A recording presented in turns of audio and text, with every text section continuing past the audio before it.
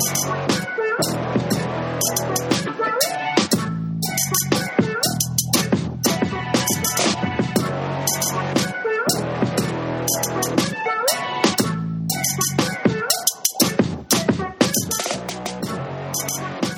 you for coming back to the best college football pick 'em pod in the land. We're coming to you from bellyupsports.com. He is Alan Denton. I'm Thomas Black. And as we welcome Alan in, man, we are coming fresh off of a World Series victory for the Atlanta Braves. Alan, you've got to be feeling great today, right?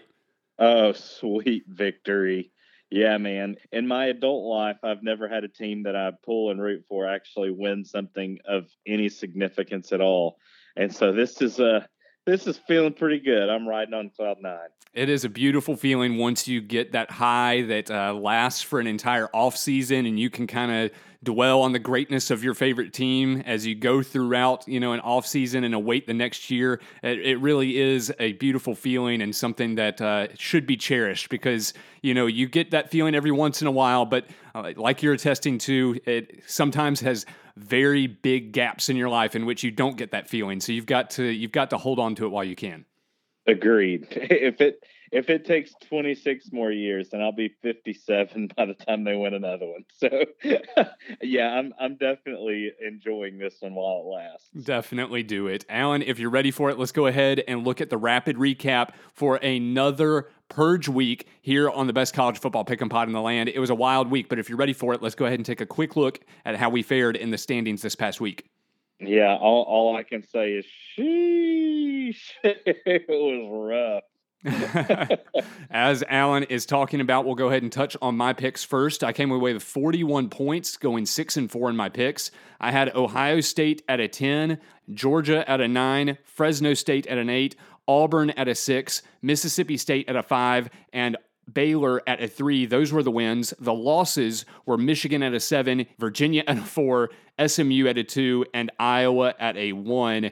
I went from 10th place to a tie for 4th, jumping way up in the standings, up into the top 5. I have 340 points, but I'm now 16 points back of the lead after last week, Alan. I was only 15 points back. So, man, I climbed 6 spots in the standings, but I'm really in the exact same spot, pretty much 1 point worse as far as points back from the leader. That is because we have a leader who's been doing tremendously these past couple of weeks. But, man, I feel reasonably good, especially coming off of a week where I had the second best pick'em slate in the entire group. And so I'm in a spot feeling pretty good, but I've got to make a run here over these last 5 weeks of the contest if I'm going to be able to be in contention for some prizes. Yeah, you should feel pretty darn good. I mean, you did a dang good job last week. You really hit on, moving that Iowa-Wisconsin game down. That helped a pretty good bit point wise. It just a good week for you, and it's crazy to me, to be honest with you, that you can have as good a week as you did and really not gain anything. Bruce just had an unreal week. True that. Alan, you came away with 35 points on the week, not faring as well in your picks, just going 5-5. The wins were Ohio State at a 10, Georgia at a 9, Mississippi State at a 7, Auburn at a 5, and Fresno State at a 4. The losses were, oh man, this one hurts, Iowa at an 8, Michigan at a 6, Virginia at a 3, SMU at a 2, and Texas at a 1. Alan, it was a rough week in some senses. In other senses, it went pretty well because you went from a tie for 16th up to a tie for 11th. You now have 330 points on the season. But, man, you took this one hard because of, like you said, the play at the top of our group. You were 19 points back last week. Now, even though you climbed position in the group, you're now 26 points back. So, man, you're feeling a little bit worse than I am, even though you had a similar climb like I did. Oh, yeah, exactly. As you mentioned, I find myself further back than I normally was, even though that number next to my name looks much better. But that's like being a 2-loss Ole Miss team at number 15. I'm getting further from the possibility of being in playoff contention. So that's got to be corrected this week. Very much so. The next couple of weeks are going to be vital to that. As I mentioned, with only 5 weeks to go, for people back in our range, it's going to be important to have a good couple of weeks and kind of stay within striking distance, at least, as you head into the final few weeks of the season. We are trailing by 16 and 26 points, respectively, because of the man at the top of the leaderboard. That is, as Alan indicated, is Bruce. He has 356 points. And man, he got that separation this week because he came away with the top weekly score, scoring 46 points in comparison. Like I said, I had the second best week, but mine was only 41. So he gained 5 points on me. He gained on everybody, and a lot of people really, really big points. He is in the lead of the pack for a Performance Package 4.0 from Manscaped and a $100 Visa gift card. So we've touched on it already, Alan, but Bruce has really had a tremendous run, and this past week really sets him up for that final stretch of the season in a solid position. It's not a given that he's going to run away with this thing because of the volatile turns that we can see in this pick'em contest, but man, he's sitting in a really nice spot right now. Yeah, he is. He's the talk of the town, the envy of everyone. Good for him, man. All right, Alan, as we jump into the Pick'em Rewind, what game would you like to touch on first as we look at our Pick'em slate from Week 9? Let's kind of work in reverse order here. How about the nightcap, one that I wasn't actually able to stay all the way up for, mainly because it was after midnight before halftime got there, and Virginia going to BYU in just a bonkers first half. What I got to see, this was one of my value picks, and I missed it. I had it at 3. I felt really good leaving the first half with Virginia leading that game 42 to maybe 38. And I felt really, really good about that. And then in the second half, BYU just manhandled them offensively. And you look at the statistics, they bear that out. So I ended up getting a big fat X next to that one and took egg to the face because I came on here and said, hey, this is my value pick. Hey, I understand it though, man. But here's the thing to me, we walked into this game looking at what was BYU, like a 2.5 point favorite a week ago. Is that about right? And you were talking about just flipping it to the other side. You still had Virginia on the lower end of your board, like you said, at a 3. If you split your board into thirds, with 1 through 3 at the bottom, 8 through 10 at the top, then your 4 through 7, they're kind of in the middle. You had them in your bottom third. And to me, when you're talking about these teams that are in such tight spreads and games where you think that either team can win it, I still think there was some value on that play. To me, BYU was up 21-0 out of the gate. It looked terrible. I ended up going on the same side with you. I took Virginia at a little higher level at a 4. But like you said, it felt really good to see the Cavaliers come back, take that halftime lead. It was just a couple of turnovers in the second half, and man, Virginia just never had any ability to really get any stops apart from the first half when they made their comeback. Yeah, I mean, geez Louise. I said last week, I'm concerned about Virginia's defense. However, I did not see the absolute explosion coming from BYU's offense. That offense had been, for the most part, stagnant for a good part of the season. And that was not the case on Saturday night into Sunday morning. They were explosive and could pretty much do anything at will. That defense was much worse than I thought. Well, I think what we saw with this one was a game that played out very similarly to the week before, the Wake Forest Army game that we talked about. Both of us went with Army in that game. Both offenses were nearly unstoppable in it, and it was kind of a mistake by Army that allowed the separation for Wake Forest to get the win. Kind of the same thing here with BYU getting the win. Yeah, indeed. All right, Alan, from one nightcap game to another, let's take you from a value pick that you were off on to one that I hit, and I hit hard. That was with Fresno State beating San Diego State 30-20. Man, I loved this game all last week as I looked at it. Fresno State jumped out to a 20-0 lead in this game, so I was feeling really good really early in this game. And San Diego State made a little bit of a run, but it kind of played out how I thought. I just didn't think they had enough offensive firepower. Fresno State kind of slowed down their running game, and they had the separation they needed the whole way through in this thing. Yep, you nailed it, man. And you got a crap ton of points. You had it at an 8, you said, right? Yeah.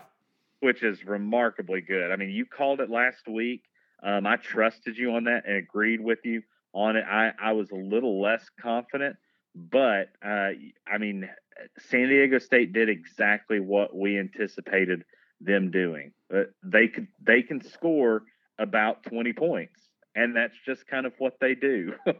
And that's what they were able to do even at home. And we just knew that Fresno State was almost too explosive, even against a good defensive team in San Diego State. You nailed it. And Fresno State is that win for Oregon is looking better and better every week, right? I mean, that's become a quality win for them. Absolutely it is. And man, my keys to this game were I looked at the Fresno State offense. I thought it was diverse. I thought it was the best offense that the Aztecs had played all season. And I was really just asking for Jake Haener to play a good game. That's all I needed. You know, I didn't need anything spectacular, but he did exactly that. He went 25 of 42 for 306 and 1 touchdown. That was enough. You know, as long as he stayed away from the picks, as long as he stayed away from the turnovers, I thought that this Fresno State offense was going to take care of business, and it wasn't even really going to be that close of a game. Because he played a good game, it opened up the running game as well. Jordan Mims ran for $186 and 2 touchdowns. Man, this Fresno State offense is fun to watch, and when they're not turning the football over, they're a really good team. Indeed. All right, Alan, from my value pick that I landed with Fresno State, let's go to your value pick that you hit. This one was Mississippi State knocking off a top 15 Kentucky team 31-17. And this is another one that outside of an early start from Kentucky where they returned a punt for a touchdown and were out to an early lead, really the play on the field, apart from the scoreboard there early, nothing felt like it was in control for the Wildcats. I think this was an awesome play by you. You ended up getting 7 points with the Bulldogs with the 14-point win. I went on the same side as you. We kind of talked about it last week. I wasn't exactly sure, but as the week went on, I got more and more confident in it, and I took Mississippi State at a 5 as well. This was another key play for me, but man, they dominated the Wildcats, 438 to 216 in yardage. Turnovers, Will Levis ended up throwing picks just like we thought he might if Mississippi State had success against the Kentucky ground game, which they more or less shut down the entire game. Thorough domination from the Bulldogs. Yeah, if you can stop Kentucky's run game, and you can stop Wan'Dale Robinson and just hold him to, just decent yardage, this Kentucky team is there to be had, right? And Mississippi State at home. And how about Will Rogers? Danger Will Rogers. The man went 36 of 39 for 344 and a touchdown. And that is unbelievable. It wasn't like they were able to run the ball a ton against the stout Kentucky defensive line, but Kentucky's secondary continually has some issues. We just had kind of a thought, an inkling, if you will, that Will Levis would turn the ball over, and he did. I was kind of nervous coming out the gate when they got up to that 10-0 lead. I'm like, man, I might have really, really mismeasured Kentucky. But as the game wore on, I'm like, no, I nailed this one. and man, that feels good. Well, you made the point, too, about Will Rogers. To me, the thing is, in looking through his stats, because frankly, I haven't seen him play a whole lot this year. We saw a little bit of the NC State game. I've seen some highlights here and there. I saw a decent bit of this Kentucky game. But the thing is, to me, about Will Rogers is I think he's cleaned up his play a lot from a year ago. I think he was a true freshman a year ago. Does that sound right? Yeah, I think so. And last year we saw him really make some mistakes. I think he's forcing the ball less this year. And against this Kentucky defense that hasn't forced a lot of turnovers, I think they were playing kind of a lot of cloud coverage, dropping guys into coverage, and he was just dinking and dunking the ball down the field. And he was protecting the ball, making sure they continually moved, and it set them up easily for the win. Yeah, I mean, they coasted. It was 31-10. Kentucky got a score to make it 31-17 in the fourth quarter, but this one had been done for a little bit. And maybe, honestly, that 14-point margin doesn't even go to show how much of a dominant performance this was by Kentucky. You got to look at some of those stats that you mentioned earlier to see just how good a performance this was by the Bulldogs. Agreed. From one SEC good performance to another, Alan, let's take a look at the Auburn-Ole Miss game. Man, this one was fun, but it never was really all that close, and I kind of credit Auburn just getting out to an early start. On the first 3 possessions of the game, I think this was really the key to getting things moving in the right direction. Auburn started with the ball, scored a touchdown.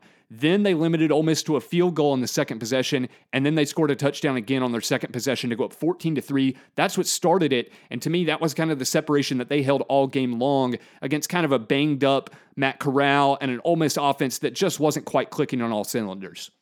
Yeah, you can tell that they're misfiring a little bit, like my old Chevy truck after a few years after it got beat up for a good little bit, it just started misfiring coming up some hills. And that's kind of what this Ole Miss offense felt like a little bit.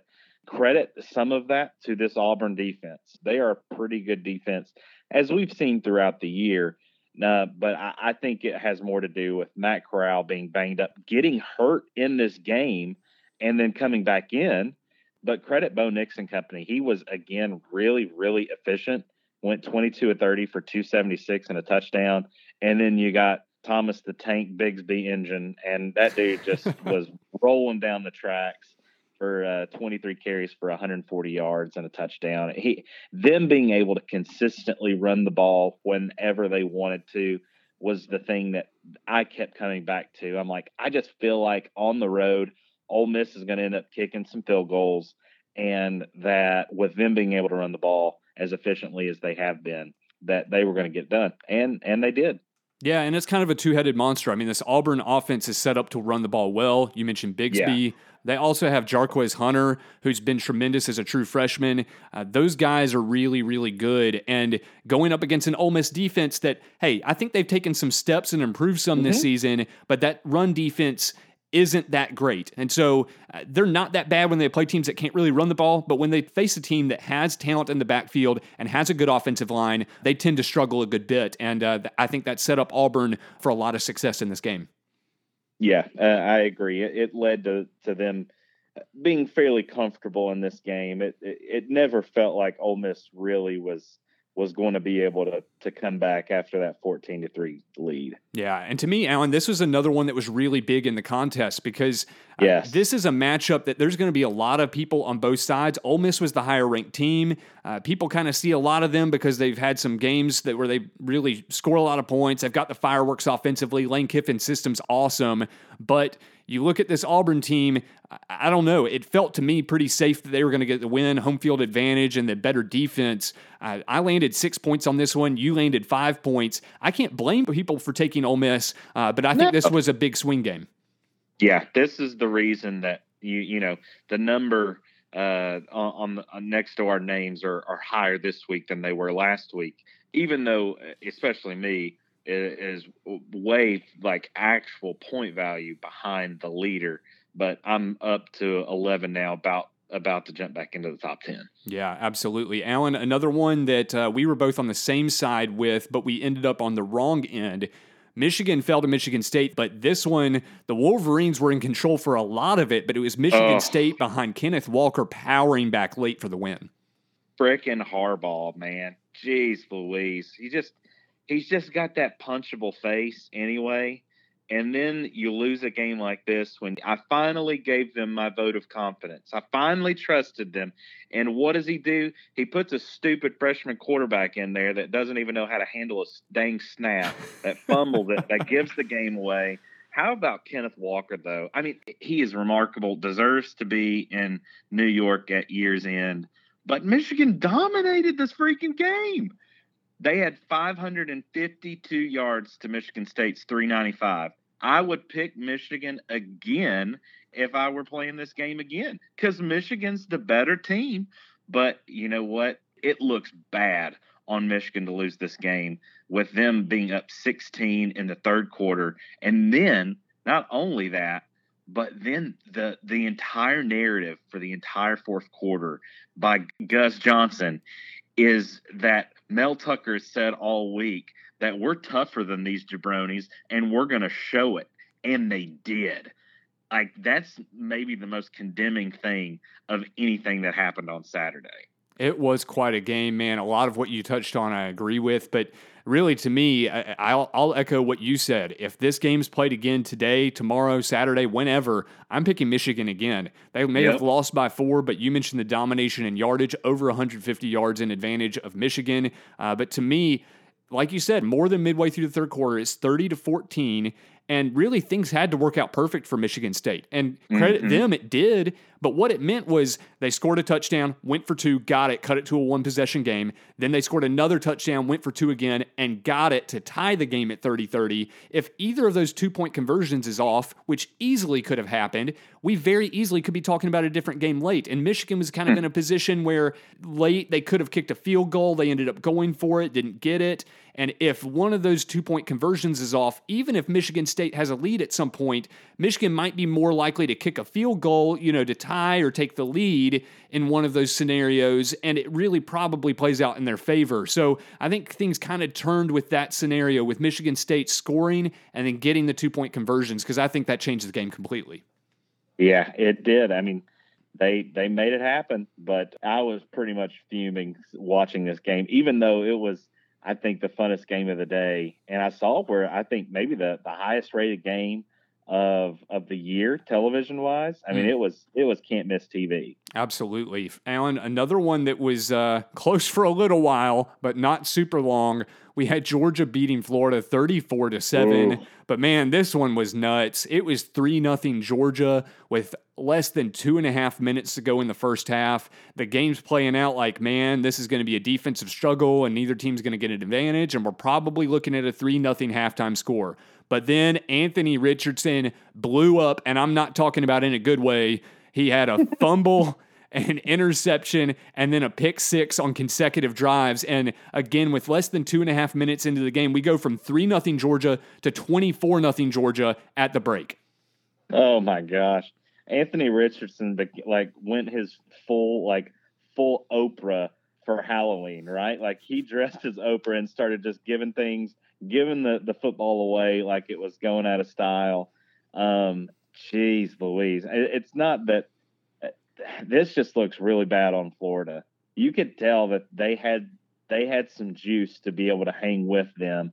And this is an aside, but Stetson Bennett is not a quarterback you're going to win a national championship with.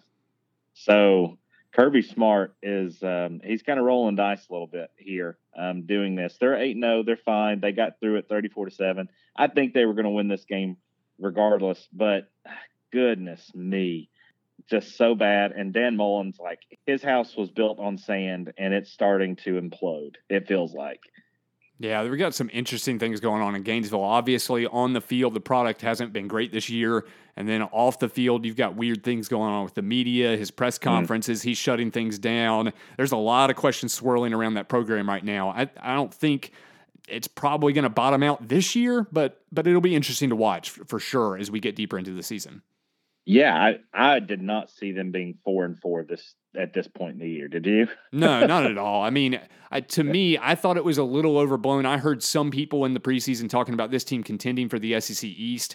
I didn't really buy into that because of the loss of Kyle Trask and Kyle Pitts and all those receivers last year. I kind of knew that this offense was going to be looking different, and I thought that was going to take some transition time, and that's been true. But in senses, Florida's been pretty good this year, but man, they just keep on finding ways to lose games.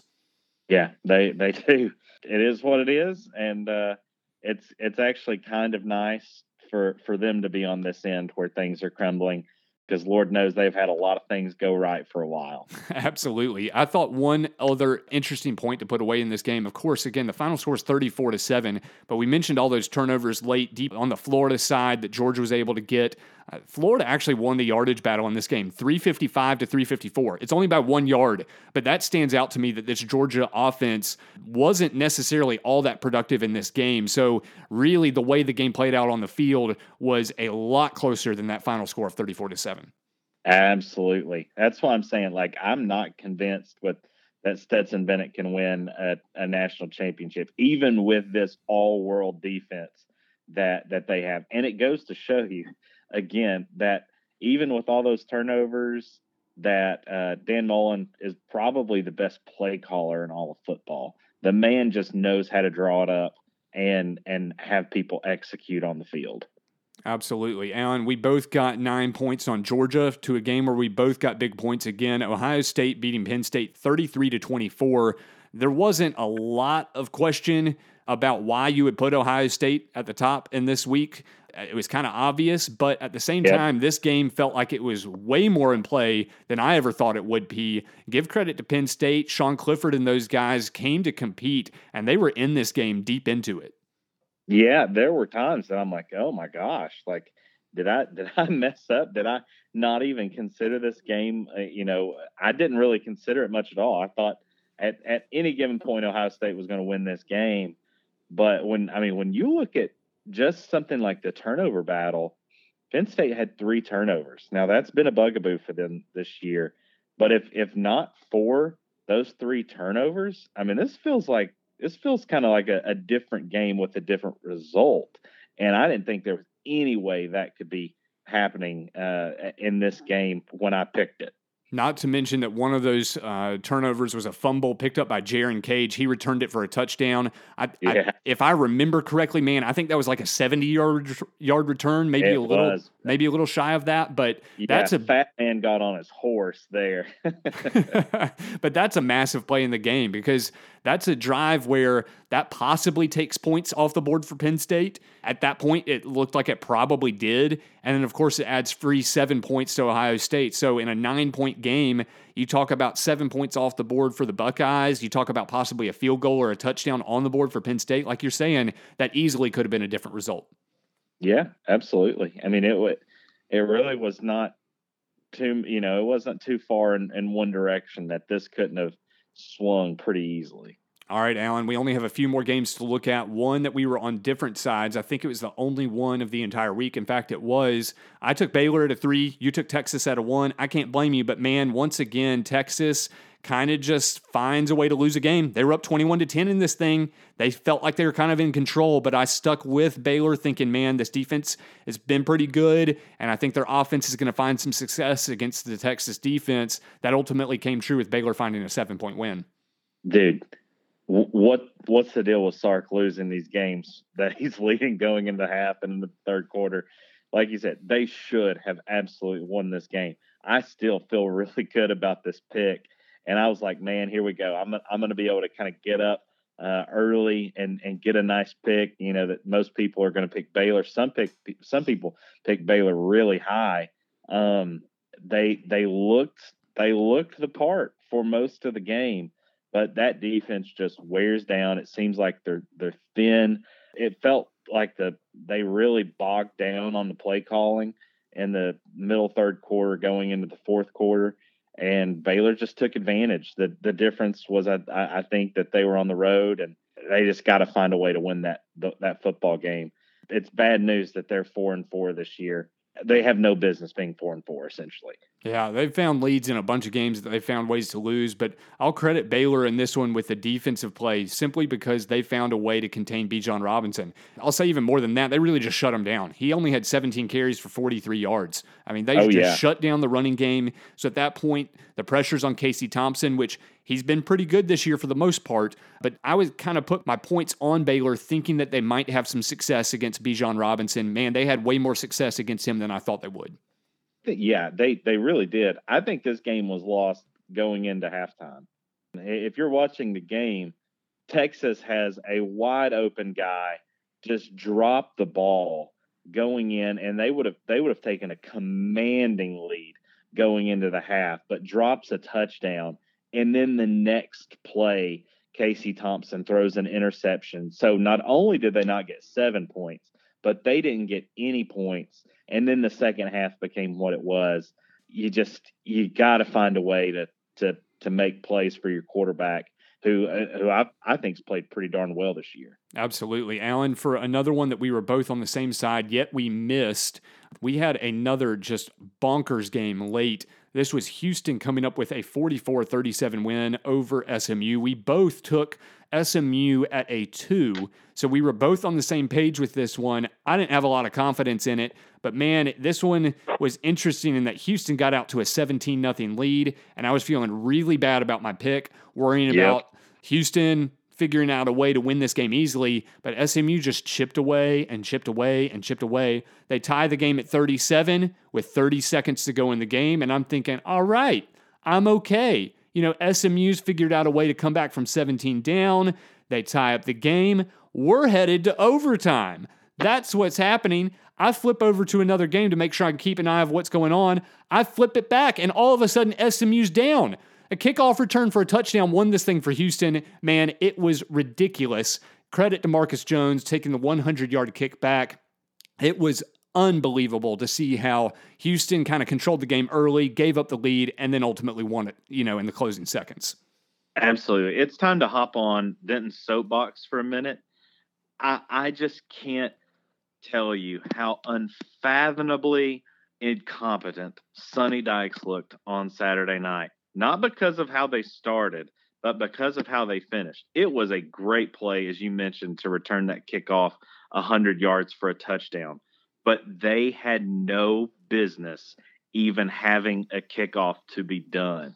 Get this, for some unknown reason, on fourth down, I cannot for the life of me understand what was going on. They call timeout unnecessarily with 30 seconds left. Yeah. They didn't have to call that timeout. They could have called it with 3 seconds left and let the kick be the last play of the game. It wasn't as if they had all of their timeouts and they were trying to maybe save it in case they missed the field goal. They just called timeout with 30 seconds left, I guess, because, they wanted to be gracious and merciful and full of steadfast love. They wanted to be Exodus 34 to these people. And I'm just like, what are you freaking doing? And then they take the kick back, and I'm like, that is so unbelievably bad. I'm still angry about it. I really am. When I see that kind of malpractice and I see how much those goobers make, I just can't fathom why in the world they called that timeout and allowed them to even have the opportunity to take this kickoff back.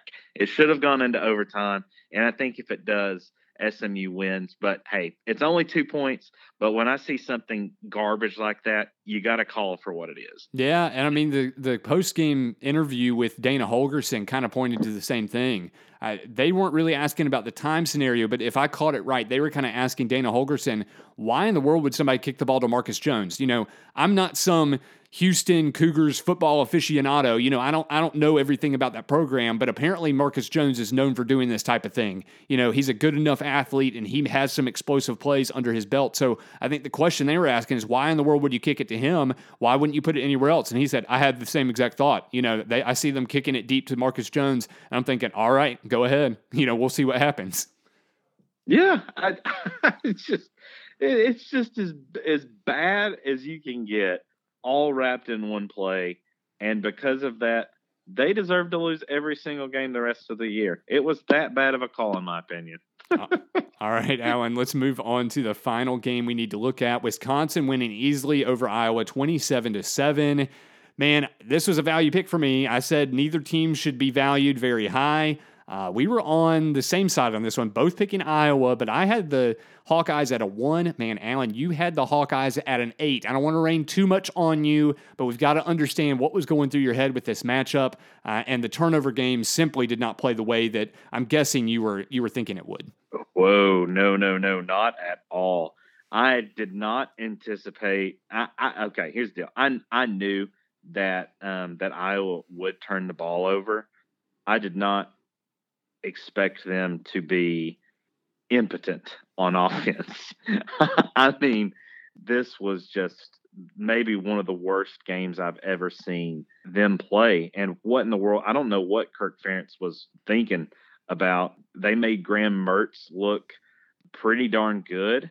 And to be quite honest, that's kind of hard to do. This defense, I think, just got so beaten down by bad turnovers. Iowa couldn't run the ball. I thought, really, and here's the reason I did. I anticipated them being able to turn Wisconsin over. That didn't happen. Instead, they turned the ball over 3 times, and pretty much all of them were just devastating plays that immediately led to Wisconsin touchdowns. And they were coming off a bye week. Iowa was coming off a bye week after their loss, and I was thinking, oh man, they're going to come out and they're going to act like they want to be here. And they acted like they didn't want to play football anymore.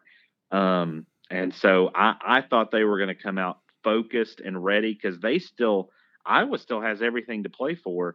and they just didn't. They looked disinterested, and Wisconsin just buried them with physicality. Yeah, that's the truth. I mean, the reason I had this one so low on my board is I understand the extra week of preparation like you're talking about. I kind of had that in the back of my mind as well. But I knew that this Iowa offense, we've talked about it here on this podcast all year, it's no good. And so I thought they'd have more success than they did. They only had a little over 150 yards of offense, just absolutely dreadful. But they're going up against a really good Wisconsin defense. So I knew that they were going to have limited opportunities to score in this game. They needed to protect the ball. Like you said, they had the 3 turnovers. They also went 0 for 3 on 4th downs. Those things combined together puts together a recipe where Iowa just wasn't going to win this game. And like you said, when they turn the ball over deep on their own end of the field, that is going to allow Wisconsin, a team that isn't very good offensively either, to get some free points. That's kind of what the separation was in this game. Yeah, it really was. You were right on this one. I felt decent enough about Iowa and what I'd seen previously that they would get it back together. And I did not think that Wisconsin, I mean, they played the best game of their year this week. And sometimes that happens, but it was a painful loss to take that high on the board. Definitely. And I mean, I kind of had this game right. I told everybody to lower the value on this one, no matter who you picked. Turns out you would have fared pretty well if you put Wisconsin pretty high up. So that kind of goes against me. But at the same time, when you're talking about the turnovers deep on Iowa's end of the field, and again, Wisconsin really didn't have to generate yardage to generate points. They were kind of free points for them all game. If you kind of take away those scenarios, then we're probably talking about a game where Wisconsin still wins the thing, but it might have been more like a 14-7 or like a 10-7 final, something like that. I think the turnovers really the difference. Yeah, I would agree. Yeah, you nailed it. Kudos to you on that one, dude. I appreciate it. I don't feel exactly like I nailed it, but I mean, if the turnovers had gone the other way, we're probably talking about a game that could have gone either way. So I don't know. Yeah. We'll see. I feel okay with the pick, and I'm certainly glad I put Iowa as low as I did.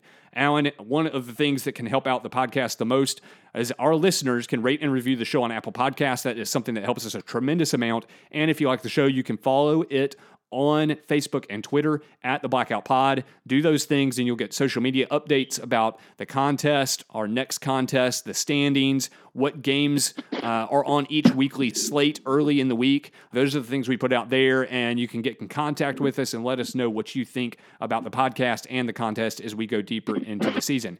And Alan, thank you for your time, but we've got to let everybody know we're coming right back because we're going to have our Week 10 Pick'em Pod coming up next for a very interesting slate as we hit the stretch run of the season. That's right. Come on right back, and we'll get you filled in for this week.